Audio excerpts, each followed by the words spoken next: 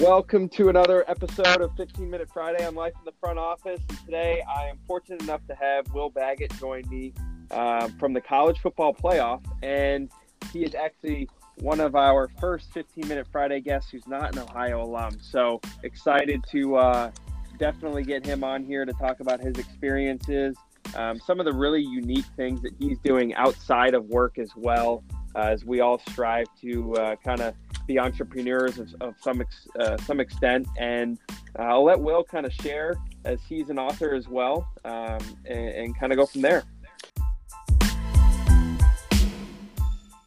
Yeah, Jake. First of all, man, thank you so much for having me on. And I tell you, it's quite a pleasure to kind of break with Ohio Mafia. I hear about you guys a lot out in the industry. So just thank you so much for letting me join you for the first 15 Minute Friday. It's an awesome initiative that you started, and I'm not at all surprised. And wish you all great success. I know you're going to have a lot more impressive people than me on. So it's good to start it off. That way I don't have to follow anybody. So yeah, man.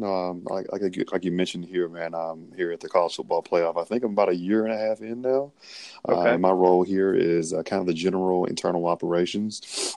And the best way I can put it is my boss oversees everything, the chief operating officer, whom I report directly to, and I undersee everything, in a sense. And it's honestly a role, man, it's very humbling and very service oriented, because you're inputting or intaking a bunch of information from a lot of different departments. Although we're a pretty small team here, so I say a lot of departments lightly, and you're putting information in a concise, digestible form that's going to hopefully make us all better as a team, more cohesive, and excuse me, also communicating externally to vendors through some of our platforms, such as like Teamworks or Smartsheet. So that's kind of like the big picture stuff. And my role entails oversight of all the credentials that come to the national championship that don't involve media, security, special projects, trophy tours, you name it. So other duties as assigned, as I'm sure many folks can attest to out there listening. There you go. Well, and, some would ask who, that are listening, like, College Football Playoff, it's only once a year. I mean, what else do you do all year long, right? Do you even work? Yeah, right. I'm in the office right now, man. I had to steal 15 minutes to cut my lunch break short, Yeah, I apologize. No, I'm kidding, man. No, it's a pleasure, man. But no, it's always an ongoing process for us. What we do here is we plan actually about 3 years out. And so our executive team and kind of more so directors and up are already taking visits out to Indianapolis. So we have New Orleans coming up in 2020, then we go to Miami and then Indianapolis. So we're already making site visits out there to make sure that we're ahead of the curve. Aside from that, it's a lot of planning that goes into it, man. I mean, you'd be surprised all the moving parts. And what makes us unique from a standard bowl game is we're in a different location every year. And that's what makes us, have to, work and recharge. And it's because it's a new team, new host committee, new stadium, new kind of championship campus, so to speak, as we like to call it. And that's what keeps the juices flowing. So even now, as we speak right now, our team is on the ground in New Orleans for kind of our first planning visit. And we do those about maybe 10 times out of the year. And we kind of infuse within that production meetings where we get the kind of the overall lay of the land and the overall plan. And then we have one in April to kind of lay out the plan. And then in November, that's when we'll kind of say, hey, we're locking it down. This is the plan, time to execute, time to roll for the national championship. Sure. And it's kind of a unique thing, right? That's come. I actually remember my time at the Rose Bowl. I had worked the first ever college football playoff game. Yeah. I believe it was between, I think it was Oregon and Florida State over at the Rose Bowl. So, it's not that old. And as you guys are continuously making adjustments and things like that, what is maybe something over the last year and a half that you've, noticed or experienced throughout your time that maybe people just don't know about what goes on at the college football playoff?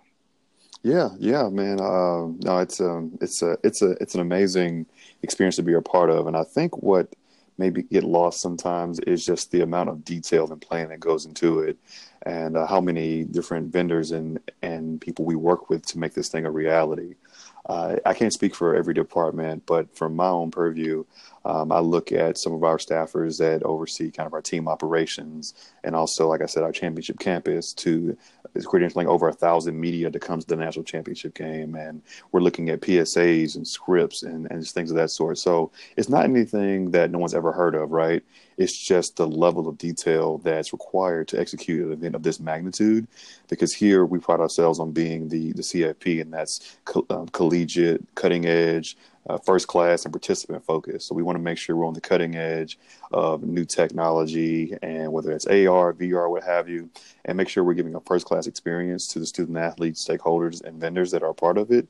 And we want to remain mindful of business, and that's to really foster a first class, top tier student athlete experience. So, like I said, it's not anything that's it's completely esoteric. It's just a matter of setting, right? So we're just very fortunate to be in this organization, in this industry specifically, and it's just a lot of fun day in and day out. So, to say the least, your acronym of CFP probably has a lot of different meanings internally. Is that fair to say? Yeah, that's fair. That's fair. I probably threw a few out there, but at the core of it, man, we want to really make sure that we're keeping the student athlete experience at the forefront of what we do. And the thing about it is we have a headquarters here in Irving, Texas, and we're a team of about 21 full time, and we have 6 interns that rotate through annually. So a very, very small team, essentially, to execute a very large-scale event. And I would think back to my first experience last year and hosting the president of the United States, and just what an experience that was, planning for the commander-in-chief to be at a national championship game, and just that level of detail, especially with it being finding out 4 days before the game even occurred. And that was also the year I got my backpack stolen 3 days before the game occurred, that had my laptop, car keys, some of my credentials, and everything you can name, USBs, you name it.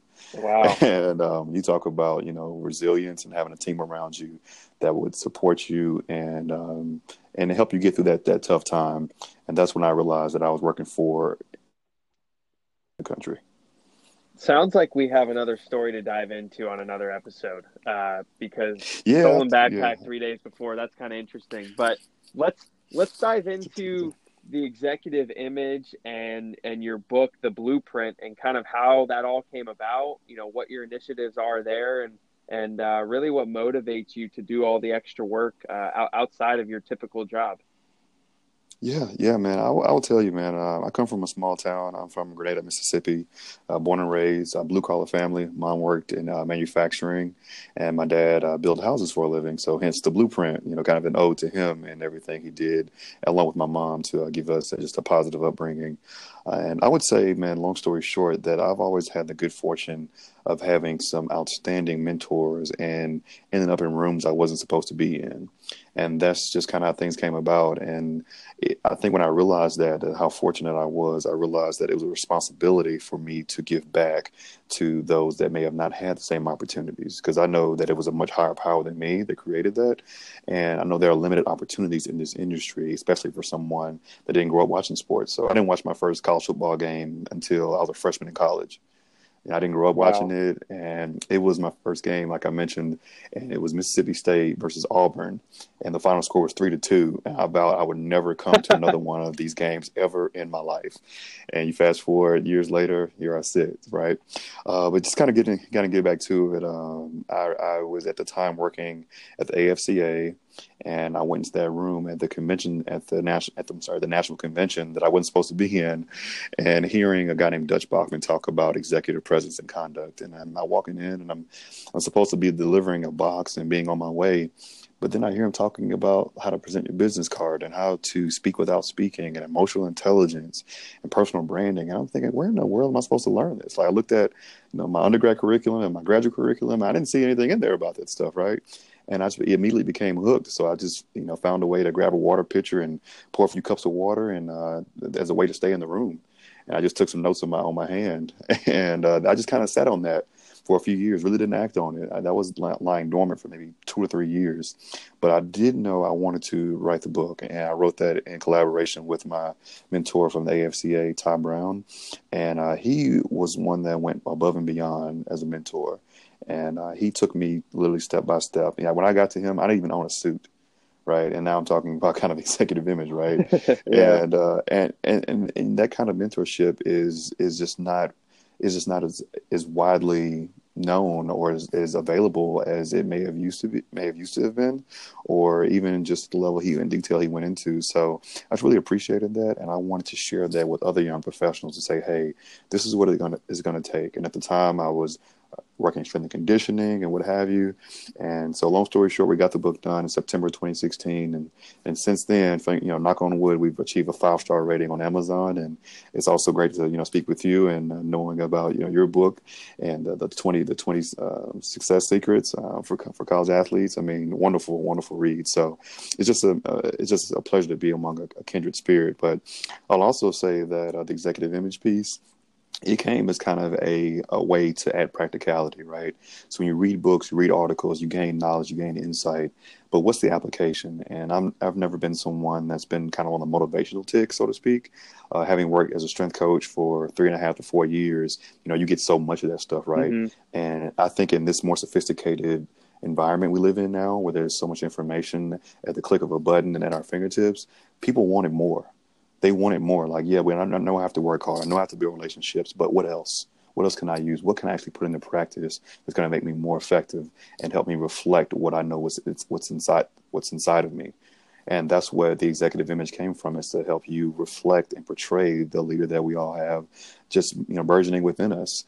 And it's just been a pleasure to serve and just to give back to an industry that's been so great to me. And just been fortunate to work with some amazing partners and student athletes. And it's just taken off in ways I couldn't imagine. But each time I think about, kind of my first experience and how I was speaking in a church at a youth program in Coffeyville, Mississippi.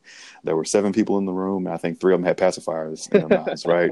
Yeah. So, and again, I just never forgot that. So no matter where I am, whether I'm at Florida State or Miami or Michigan State or any of these wonderful partners and people that I work with, I always think back to that time. And I made sure that when I was speaking to those 7 folks and those few infants in there, they got the same exact performance and same level of delivery that any other institution or nonprofit or company would get.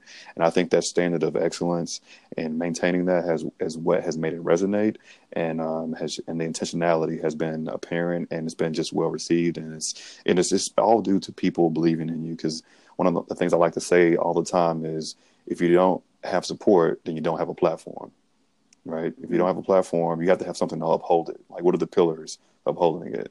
And that's what I've been fortunate to have, is people really just supporting me. And kind of the last thing I'll say is that quote by Isaac Newton and he says, "If I've seen further than other men, it's by standing on the shoulders of giants." And I've been fortunate to have a leg up by some really, really phenomenal people. That's awesome. And in terms of the experiences you've had through the executive image that you've created, what's been maybe the one that stands out the most? Oh man, I think just the kind of the unwavering approach to wanting to make it better, right? So we've had some early success in working with some great partners, but I always take this personal accountability and say, okay, excuse me, that went great, but how can we get better, right? And I look at every new opportunity as a way to improve the content, right? And I always ask for the candid feedback. Okay, what didn't you like? What did you like? And so I wouldn't say I could point to any specific experience as standing out, because everyone to me, it feels like the very first time I'm doing it. And I absolutely love the opportunity that I'm granted.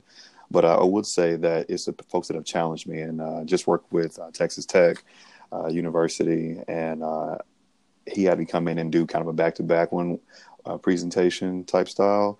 And he also is bringing me back in April to talk more on the blueprint, which I've really honestly yet to do, ironically. Although there's some compounding there, they build off one another. Mm-hmm. I've yet to do an exclusive presentation on the book. So I'm just fortunate for people being intentional about their student athlete experience and preparing them, and for how they've challenged me to be better. Absolutely. And, as we've talked in the past, the brand has kind of been something you focused on, right? And really honed in on. Mm-hmm. We've talked about some best or worst interview experiences on the last couple of episodes, but I'm going to ask you, how you got your job at the college football playoff, because I think it's a really unique story, and some might be able to take some of your tips and advice. Yeah, sure, man. Like I said, for the sake of time, I don't want to turn it into a 20-minute Tuesday or something. But so I'll try to be brief as possible. But man, long story short, man, just fully honest, full disclosure. I actually applied for it in 2016 that I did not. Right, wasn't granted the opportunity, was a better fit, and so what I was able to do was I was able to walk away knowing that I gave my absolute best. I mean, I studied. I could have told you everyone's social security number here, right? That's how deep in the weeds I was in terms of preparation. And one of the things that my coaches told me when I was working as a strength coach was that you leave no doubt, always deliver. And I think that's like a major point of emphasis, to where when things don't quite work out, I think people often have regret. And when that opportunity didn't work out, I had no regrets because I knew I did my absolute best. And I can't say I'd always done that my entire life, right?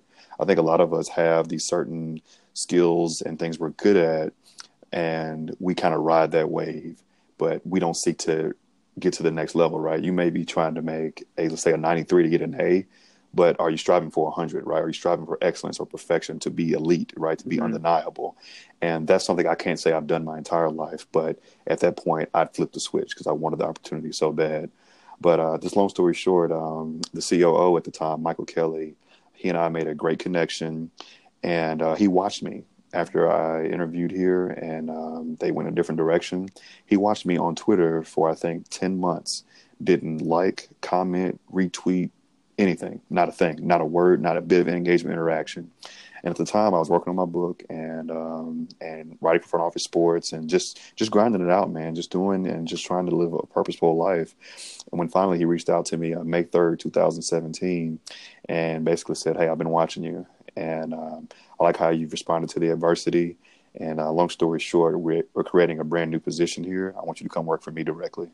And the rest is history. Awesome. Well, we'll finish the episode on that, because I think it was a fantastic story and point that you've made in terms of fighting through adversity and looking to see where you've gotten now, and as you said earlier, always trying to get better.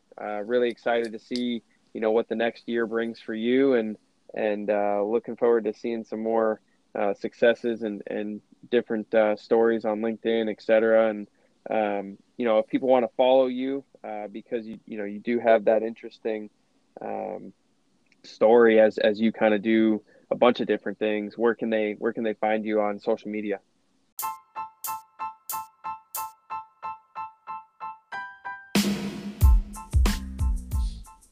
Yeah, sure. So I'm on the LinkedIn and Facebook platforms as Will Baggett, but on Instagram I'm W_Baggs, BAGGS, and on Twitter W_Baggs CFP.